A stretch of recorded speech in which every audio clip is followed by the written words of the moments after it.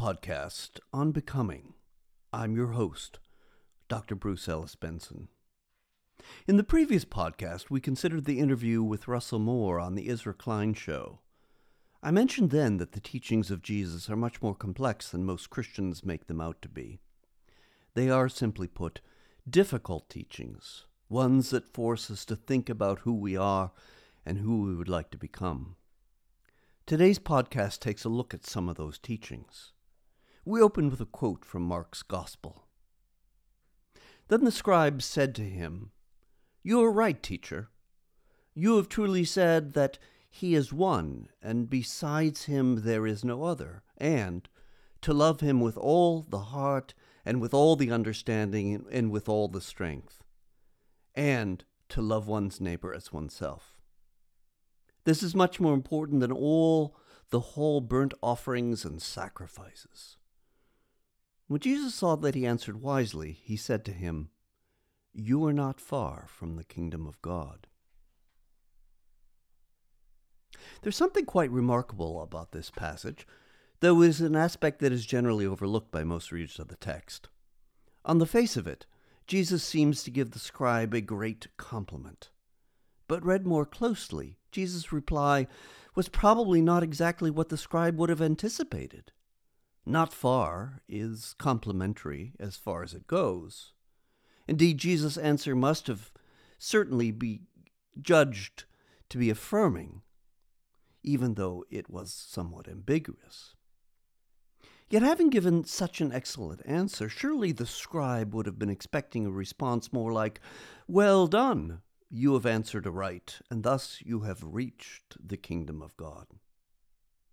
Instead, the scribe gets an enigmatic answer that proves unsettling. We're not told how the scribe responds, or indeed if he responds at all. But we can easily speculate that the scribe would have had in mind something like the following questions. What do you mean by not far? Or, if I'm not already there, exactly what else do I need to know or do in order to get there? That Jesus' answer would have been unsettling to those listening seems to be at least confirmed by what the gospel writer adds after these words. After that, no one dared to ask him any question. It is this unsettling structure that interests me here, for I take it to be at the heart of the Christian message. Put simply, at first glance, Christianity, or following Jesus if you like, seems to be this relatively clear thing that can easily be comprehended and perhaps even mastered. Indeed, Jesus himself put things in apparently straightforward terms at certain points. Yet even these relatively simple notions or metaphors that Jesus uses to describe the kingdom or salvation inevitably turn out to be deeper, more complex, and more paradoxical than they first appear. Thus, read in one way, the Christian Bible can seem relatively uncomplicated and straightforward. Yet read more closely, the passages that seem most simple often turn out to be among the most difficult. Thus, despite what many fervent believers often think about their faith, the content of it is considerably more complex and paradoxical than is normally admitted, whether by those believers themselves, or their pastors, or even by some of the theologians that are influential in forming the views of the faithful. In following this complexity, I mean to attend to what I think lies at the very heart of the Christian gospel itself. That is, I think that the very gospel message does not merely contain, but is essentially composed of tensions and complexities at its very heart. One might say that Christian existence, following Jesus, just is tension and complexity. Or one might put it as follows.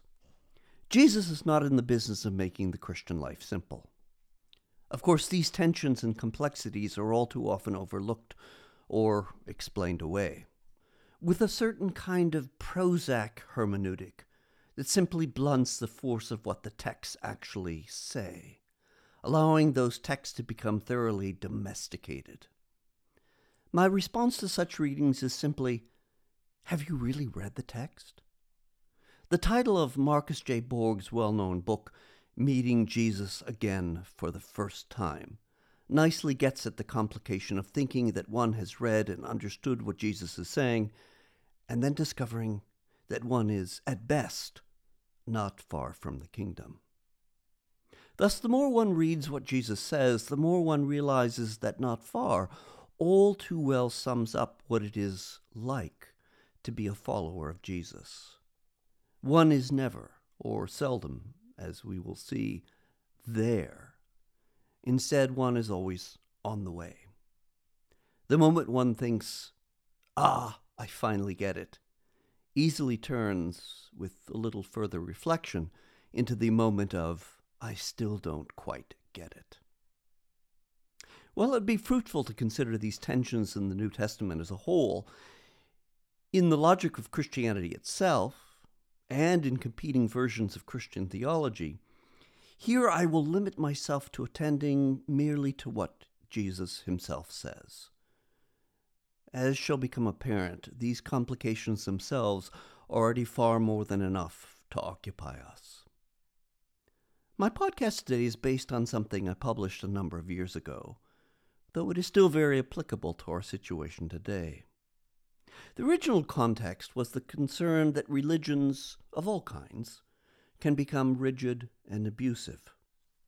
While I think this is a real and constant danger, I don't think that a careful reading of what Jesus says could lead to that. Why? Because I think Jesus continually resists any and all attempts to dumb down, to simplify what he's saying. Without doubt, fervent believers, whether Protestant, Roman Catholic, or Eastern Orthodox, often claim a kind of finality. A typical used word is the qualifier absolute about their teachings, which often take the form of X is the absolute truth. Further, they often believe that their access to this absolute truth gives them a privileged place from which to judge others. Yet merely making such claims does not necessarily make them truly absolute. Nor is it clear exactly what possessing absolute truth would look like in practice if one truly did have it. In pursuing what Jesus actually says, I have in mind Jacques Derrida's point that he makes about religions and their own internal logics. He writes, "For me, there is no such thing as religion. Within what one calls religions, Judaism, Christianity, Islam, or other religions, there are again tensions, heterogeneity, disruptive volcanoes, sometimes texts, especially those of the prophets, which cannot be reduced to an institution, to a corpus, to a system. I want to keep the right to read these texts in a way which has to be constantly reinvented. It is something which can be totally new at every moment." Well, I find Derrida's rhetoric about something which can be totally new to be implausible. The point he is making here strikes me as quite right. Certainly it is the case that in religion, the religion that we call Christianity, there are multiple tensions and heterogeneity that are extensive. Christian believers often speak of historic orthodoxy, what Orthodox Christians throughout the years have always believed, as if this has always been a relatively uncontested and uniform thing. To be sure, we have the historic creeds, such as the Nicene Creed, that provide a genuine continuity. I have no intent in disputing that. While I could point out that arriving at the Nicene Creed was no small task, and the extent of disagreement involved was substantial even after its formulation, that is not going to be my concern here. Instead, I simply want to focus on what Jesus says. Although Derrida specifically mentions prophets as being disruptive, Christianity has the distinction of a founder who is even more disruptive than the Hebrew prophets, and that is saying quite a bit. Of course, Derrida would say that all systems in text are characterized by différance, and thus are self-deconstructing. While I have some questions as to the extent to which this claim is true, it strikes me as relatively correct. Yet it is one thing to make such a general, even an abstract sort of claim. It is another to follow that logic empirically. Here I am interested in pursuing the latter with the goal of illuminating the complexity of much of what Jesus says. So here I will pursue the logic of the not far as it gets worked out in different ways. It is a very typical evangelical Protestant belief that there is some sort of thing you need to do and believe in order to become a Christian, to be saved. No doubt Roman Catholic and Eastern Orthodox believers have some version of this, but that's not my concern here.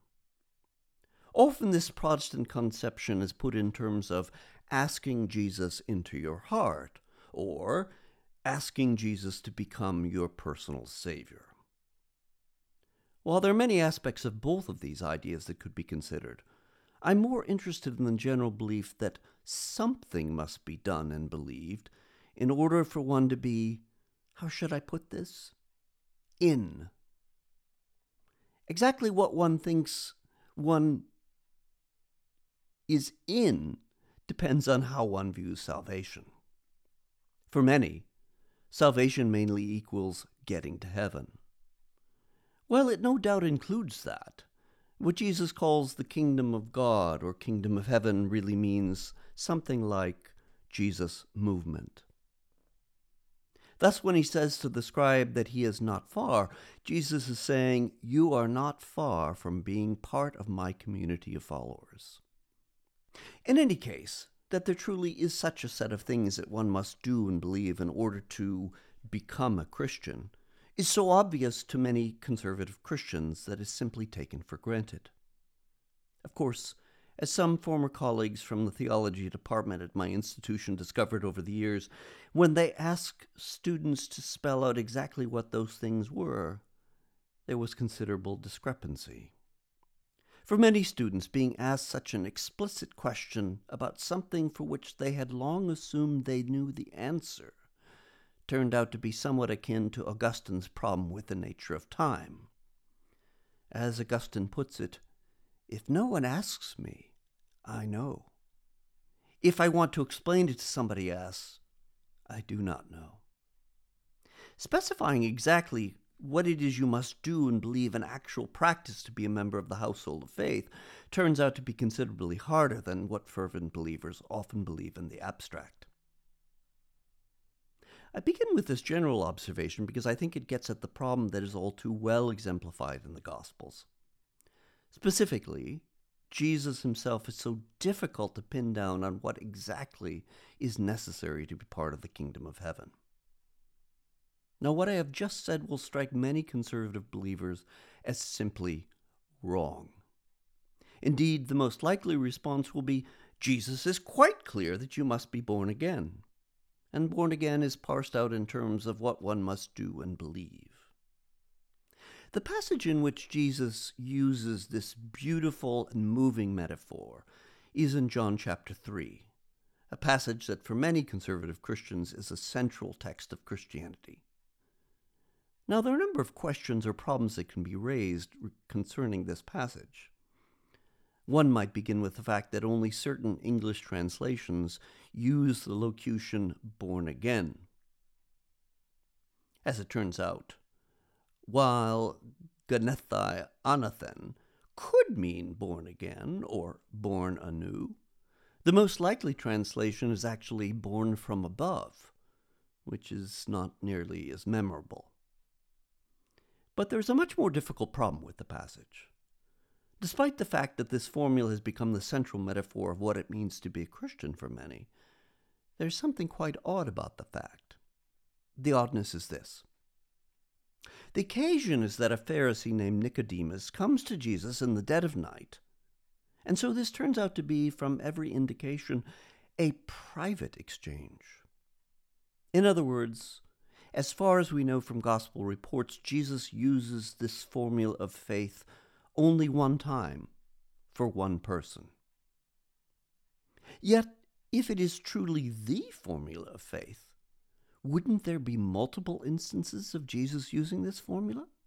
Indeed, one would expect that it would become something like a campaign slogan, one repeated not merely by Jesus, but by all of his followers. Yet exactly the opposite is the case. There are two further complications. First, Nicodemus is quite confused by this notion, even though Jesus thinks he should simply get it. Jesus first answers Nicodemus by saying the following: "Very truly I tell you, no one can enter the kingdom of God without being born of the water and Spirit. What is born of the flesh is flesh, and what is born of the Spirit is spirit." While this answer is hardly simple, what Jesus goes on to say is particularly remarkable, leading us to a second complication. He says, "Do not be astonished that I said to you, you must be born from above. The wind blows where it chooses, and you hear the sound of it, but you do not know where it comes from or where it goes. So it is with everyone who is born of the Spirit." So Jesus provides Nicodemus an answer that is challenging in two ways. On the one hand, the whole metaphor of being born from above is hardly simple. While I do not mean to suggest that this metaphor makes no sense or that it has no meaning, it is considerably more complicated than Christians often assume. On the other hand, Jesus' point in verses 7 and 8 is precisely that the Spirit works as it wills, and so, as one conservative commentator puts it, we can neither control him nor understand him. Thus, we must be born of a spirit that we do not control or understand. Such a requirement deals a heavy blow to anyone who thinks that the power of Christianity is something that we can master or control. No, says Jesus, it's quite the other way around. You are the one who is mastered. One has a distinct impression that Nicodemus is, at best, not far from understanding what one needs to do to become part of the kingdom. If one takes this complexity and puts it together with the metaphor's single appearance, and to make matters worse, neither the story nor the phrase is found in any of the other Gospels, it becomes hard to understand how one might think that the writers of Scripture, or even John, could have intended that this would become the central defining metaphor of Christianity. And yet this is what is, for many conservative Christians, the single most important way of defining what it is to be Christian. From here, the situation only gets more complex. For Jesus does not make everything simple by using merely one metaphor or one way of speaking about what one must do to be saved or to become part of the kingdom. Indeed, it is as if he is trying to pull out all the stops and come up with as many metaphors as possible in describing salvation and what the kingdom is like.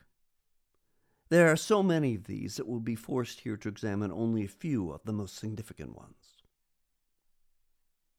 One of the more remarkable examples is one that Christians certainly talk about, but generally do not read carefully enough to see just how problematic it is.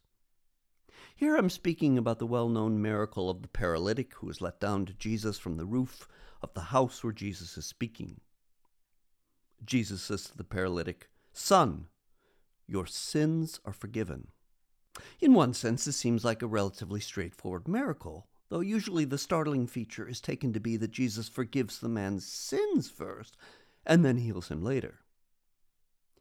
Yet consider exactly why Jesus both forgives and heals this man. The entire story actually revolves around this man's friends. For it is they who are intent on bringing him to Jesus. It may well be that this man is more than happy to be brought to Jesus. It may even be that he is the one who begged them to bring him. But we are never told anything about this man, whether about his motives, his belief, or his relation to Jesus. We are simply told that he's a paralytic. Instead, we are told about the motives of his friends. Specifically, we're told that when Jesus saw their faith, that is, the faith of these friends, It is at this moment and due to their faith that his sins are forgiven. And yet the opposite is not true. There's nothing said about the sins of the friends being forgiven, despite the fact that they're the ones with the faith. Simply put, this is not the way faith is assumed to work. The seemingly apparent logic of faith is that the individual believer exhibits faith and thus is saved. The whole notion of justification by faith, Romans 5:1, is premised on the basis of individual faith. Indeed, there is good reason for thinking this way. When the one suffering from hemorrhaging touches Jesus' cloak, he responds to her by saying, "Your faith has made you well." So if we take it seriously, the example of the friends of the paralytic leaves us a bit in the lurch. What do we need to do to be saved? Is our friend's faith sufficient for us? Such a story leaves one feeling, regarding how faith actually works, somehow not far, but still not there. The story of the paralytic would be enough of a complication were there not at least two other instances in which the formula faith again sounds quite different. The first of these is that of the story of the one who is usually identified as the rich young ruler. This is a story that has very much the air of "you are not far from the kingdom" about it. The young man approaches Jesus and asks him specifically, "What good deed must I do to have eternal life?" To this Jesus replies, "If you wish to enter into life, keep the commandments." And the young man then asks, "Which ones?" Jesus then reels off the more or less standard list from the 10 Commandments, adding, "You shall love your neighbor as yourself." And this is where the story gets interesting, in two respects. First, the young man claims, "I have kept all of these." That he at least thinks that he is honestly able to say this, and Jesus does not contradict him, is itself remarkable. Who can truly say that he has successfully loved his neighbor as himself all the time, without exception? But even given this confidence, he still goes on to say, "What do I still lack?" What is remarkable, the second aspect of this response, is that the young man makes the assumption that he does lack something. Somehow he too is not far, but also not there. At this point, Jesus prescribes what he needs to do to finally have eternal life. Jesus says, "If you wish to be perfect, go, sell your possessions and give the money to the poor, and you will have treasure in heaven. Then come and follow me." The story, however, turns out rather badly. This was not what the young man wanted to hear. The result was that he went away grieving, for he had many possessions. Yet why does Jesus require such a thing of this particular person? A typical answer to this story is that Jesus puts its finger on exactly what is keeping this particular young man from being fully perfect, to use Jesus' word. Thus, so the explanation goes, the requirement of selling all is a specific command, and so only applicable to this young man.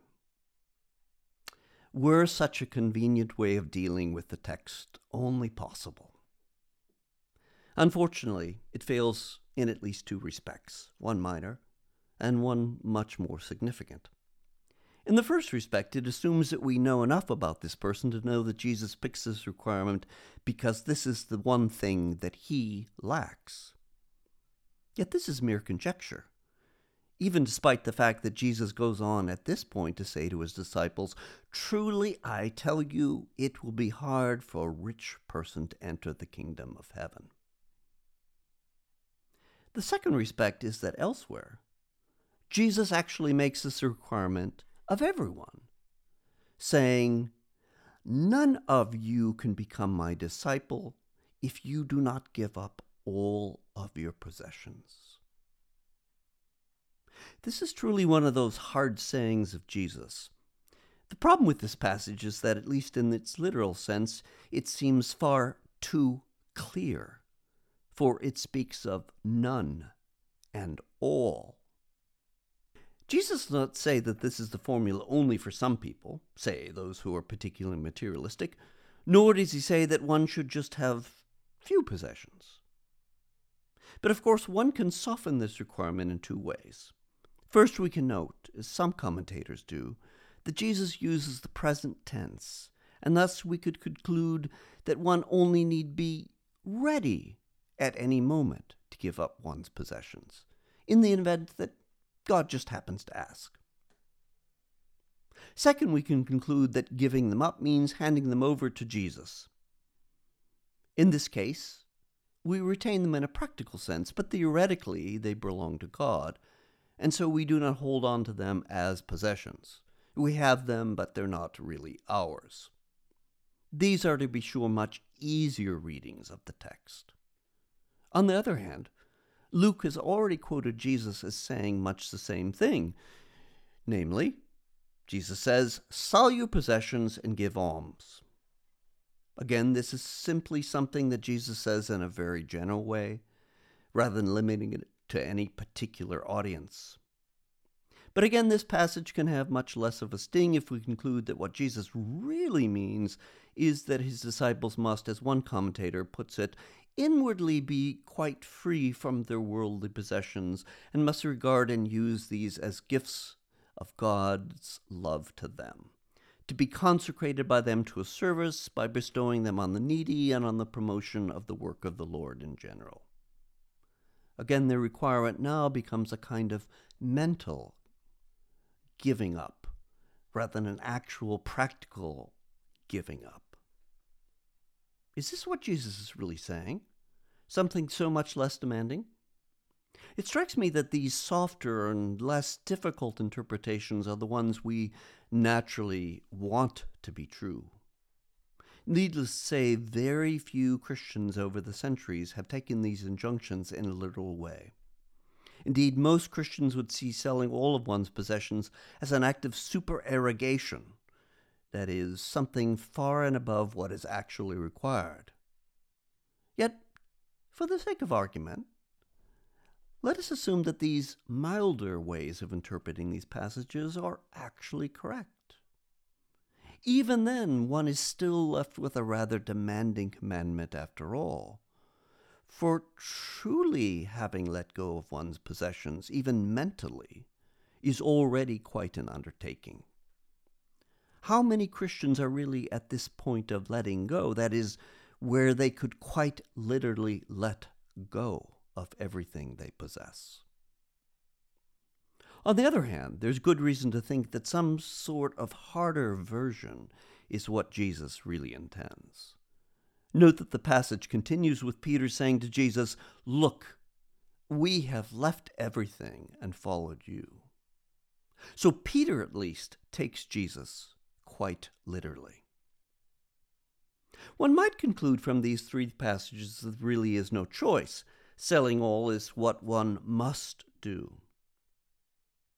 And yet the story of Zacchaeus, found a little later in the book of Luke, complicates this conclusion. Zacchaeus is labeled both a chief tax collector and also rich. In ancient Israel, tax collectors not only worked for the Romans or for Herod, which made them conspirators with their oppressors, but were also known for leveling unfair and inequitable taxes on their fellow Jews. Tax collectors made their money by adding an additional cost beyond what they collected for the Romans.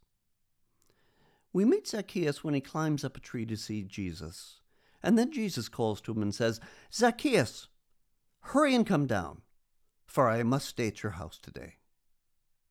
Zacchaeus' response to Jesus is startling. Without any prompting, he immediately says, "Look, half of all my possessions, Lord, I will give to the poor, and if I have defrauded anyone of anything, I will pay back 4 times as much." To which Jesus responds, "Today salvation has come to this house, This is remarkably good news for Zacchaeus, yet it is hard to reconcile Jesus' enthusiastic and quite explicit comment that Jesus has finally made it with that of the rich young ruler. Both of them are rich, but Jesus obviously thinks that Zacchaeus' promise to give merely half of his possessions away is sufficient, whereas the demand on the rich young ruler was that he give everything away. Why the difference? What makes these passages difficult is there is no explanation either way. Perhaps one could say that Zacchaeus' willingness to pay back anyone he might have defrauded brings his half closer to a whole. But there is nothing in this passage to indicate such a logic. So taken together, what we have are four very different versions of what one needs to do to be saved. The first is the familiar born again. The second is that of the faith of one's friends. The third is that one must sell all.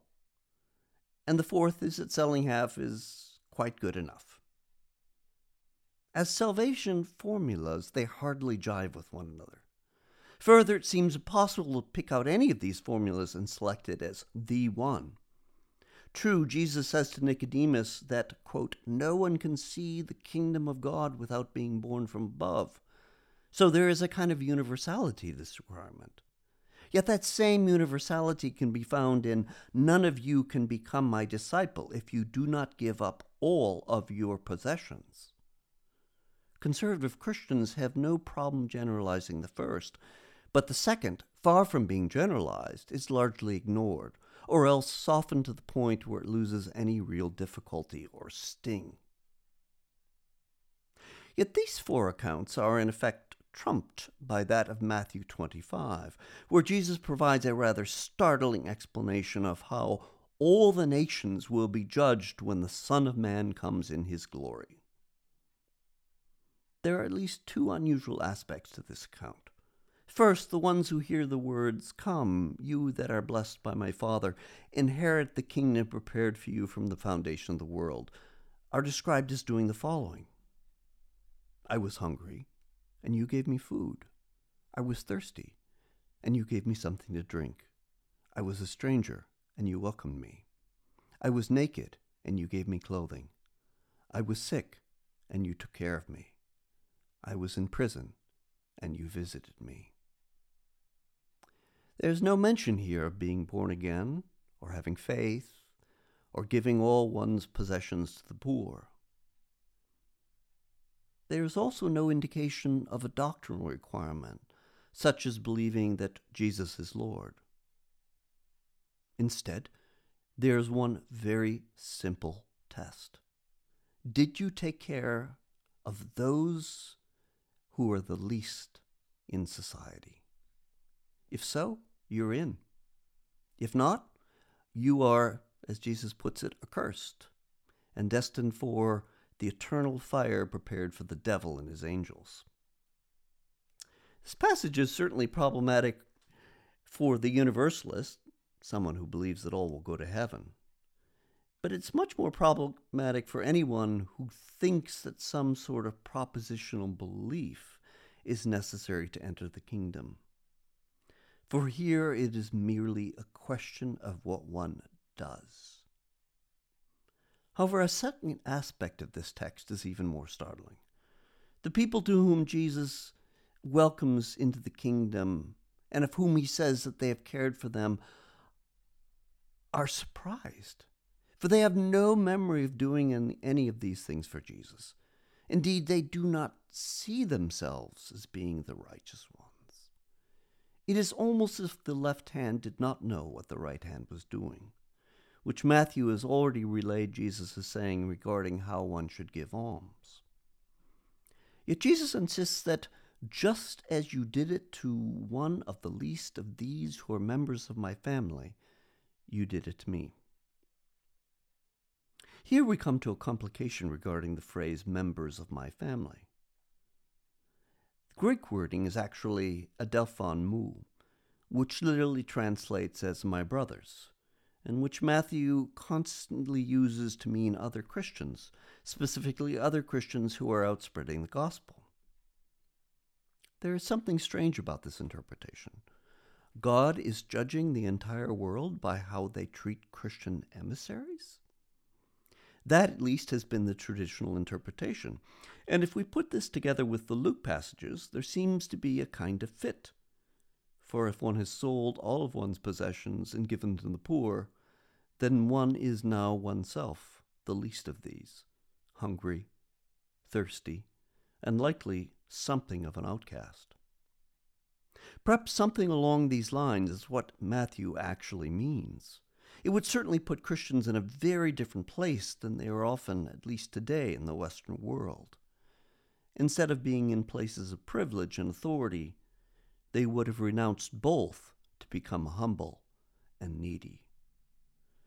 Of course, it has become the more common interpretation to take what Jesus says as applying to all who are hungry and thirsty, alien or naked, sick or in prison.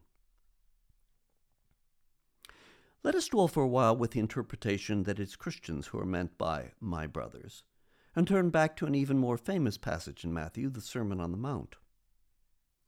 There are multiple features of what Jesus says here that frustrate any kind of conquering, mastering messianism. Indeed, the logic Jesus puts forth is one that is considerably more disruptive than the passage that we've already considered. For here we come to what could be said to be the mother lode of disruptive passages. One way of describing the logic that drives this passage is by way of the refrain, "You have heard it said, but I say to you," that accompanies many of the reversals that Jesus continually provides. Those reversals certainly can be found in such commendations of being poor in spirit, of mourning, of being meek, especially when we consider what Jesus says by these strange sayings.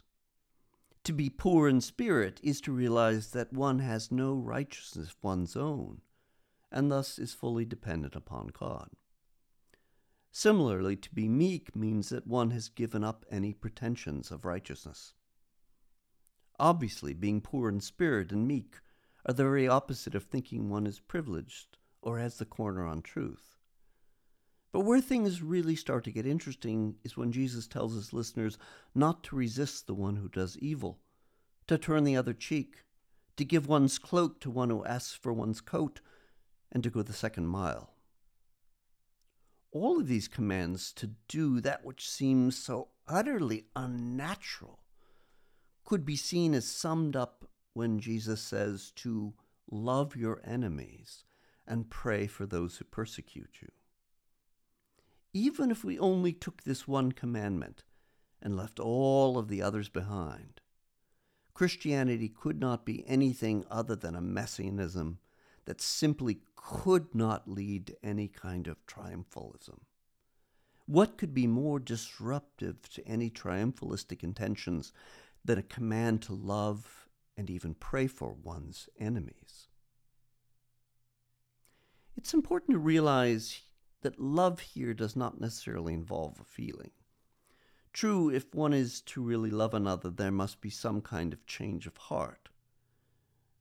But if one is only at the beginning of moving in this direction, the practical results of such love is that one do that which is loving, to lend the other, in this case the enemy, a helping hand. Yet if I truly love my enemies, then something remarkable happens. Structurally, these enemies will no longer be enemies in the same sense as they were before. For even if they remain against me, and even if I, in whatever way, find them disagreeable or dangerous, they are no longer simply enemies. My relationship toward them, thus my comportment toward them, can no longer remain the same if I am not merely to pray for them, which is the easier thing to do, but actually to love them. What would it really look like to love my enemies? Since really doing this is hard even to imagine, if this is part of what it means to follow Jesus, then one is surely some ways off from the kingdom, perhaps even more than not far. In any case, it is beyond the scope of this particular podcast to work out this change exactly. If we couple these passages with those of Matthew 23, things get more complex. For there Jesus says, no less than 7 times, "Woe to you, scribes and Pharisees," that is, the religious establishment. Jesus begins his litany of their failings by saying, "They do not practice what they teach." And in the list that follows, some version of hypocrisy is connected with almost every charge. The scribes and Pharisees put heavy burdens on the common folks, but Jesus says they themselves are unwilling to lift a finger. Jesus calls them the blind guides, who nevertheless make themselves out to be great spiritual examples. They care immensely for the comparatively unimportant tithe of mint and dill and cumin, while neglecting justice and mercy and faith. Jesus calls them whitewashed tombs, for they seem to be clean and beautiful on the outside, but as he puts it, inside they are full of the bones of the dead and of all kinds of filth. What makes this critique so important is that these very scribes and Pharisees are the ones who prescribe moral and religious law and thus are presumed to be exemplars of that law. Jesus' point is clear enough. These keepers of the law, in one sense, are anything but keepers of the law in another sense.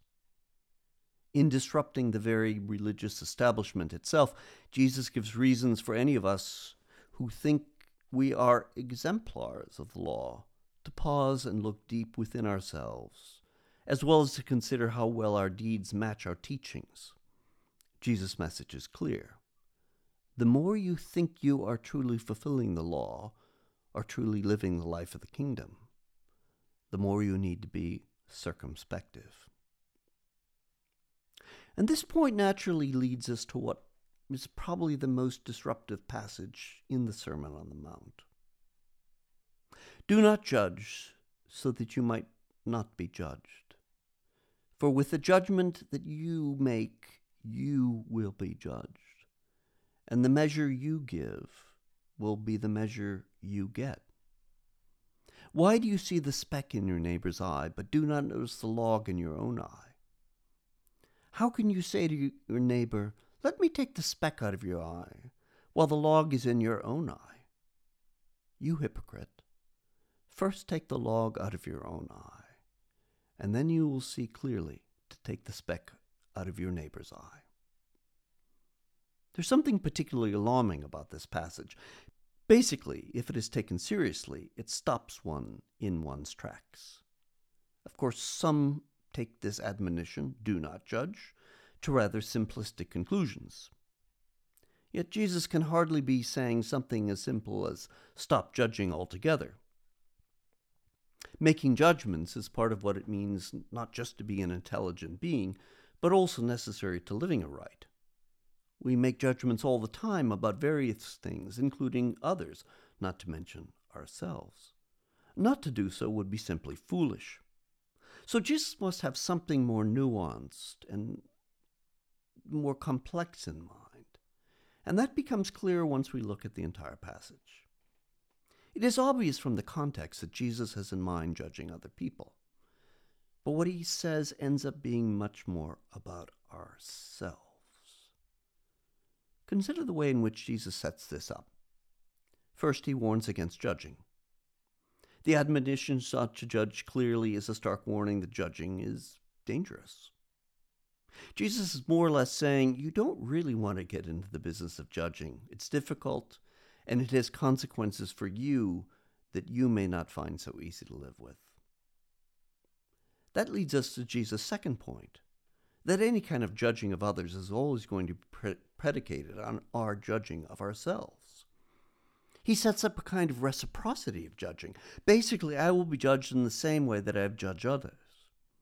Thus, before I get involved in doing any judging, I'd better be sure that I'm willing to be judged by whatever standards I am using to judge other people. However, there is something more complicated at work here, and here we come to a third aspect. Jesus takes it for granted that our judging is inherently biased. We see the little things of which the other is guilty, and fail to see the far more significant things of which we are guilty. That Jesus doesn't say sometimes is the case, and instead speaks as if this were the normal situation, would seem to indicate that there's something structural at work here. We normally are critical of the faults of others and tend to overlook our own faults. It does not take so much introspection to establish that this is all too typical, at least for most of us.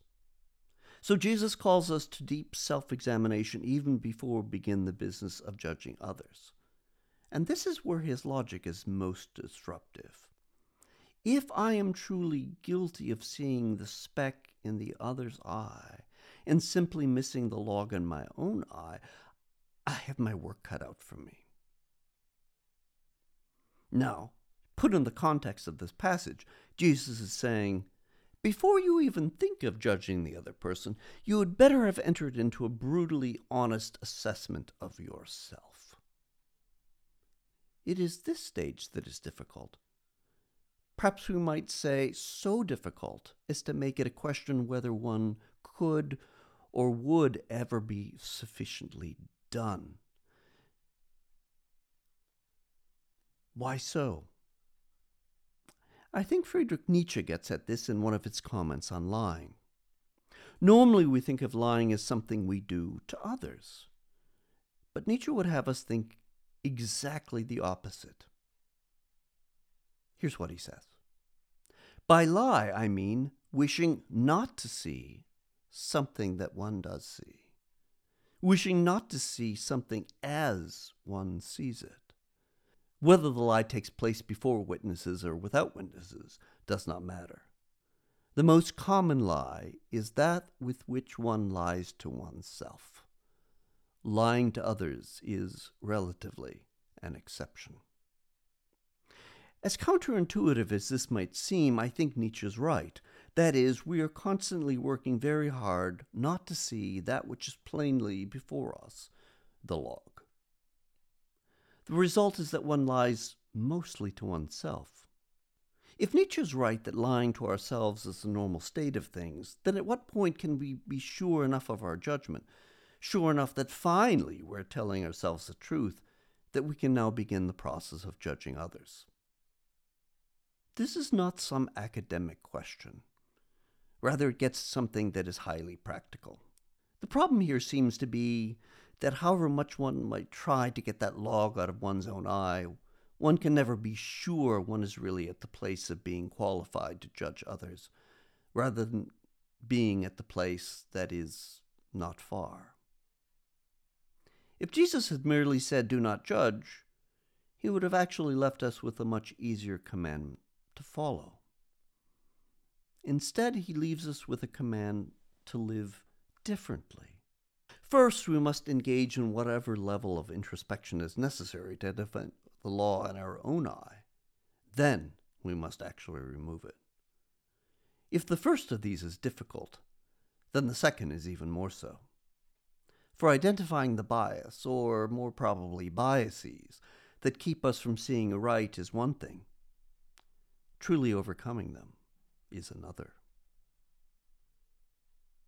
So at what point can one say that one has arrived at the kingdom of God, or arrived at the place where one is fully confident in one's ability to judge others?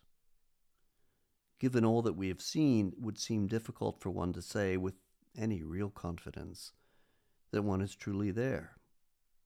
Indeed, by this point, it would now seem that not far sounds like somewhat of a compliment. But if not far is probably descriptive of the best of us, then who is left standing to pronounce with clear and unwavering certainty about the other? And then exactly what sort of messianic violence can really be done by anyone who takes these words of Jesus seriously?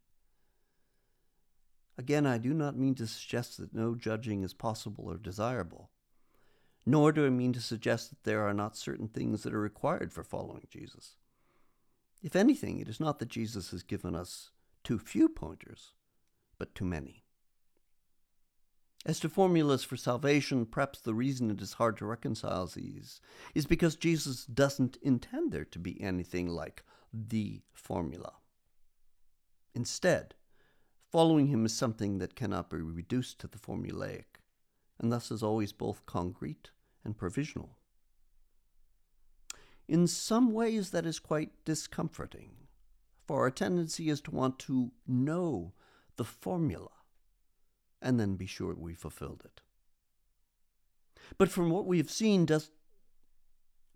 we have seen, Jesus doesn't seem to be in the business of giving anything like certainty that we are right. What he calls us to is a life that is constantly disrupted, one that is constantly showing us that the logic of the kingdom of God is simply not of this world. Thus, these disruptions, far from simply being confusions, are instead intimations of a new kind of human existence. That those intimations often throw our systems and formulas into confusion only show how far and above the logic of the kingdom of heaven is. And so we are always not far. Thank you for joining me. I'm Dr. Bruce Ellis Benson, and this is the podcast on Becoming.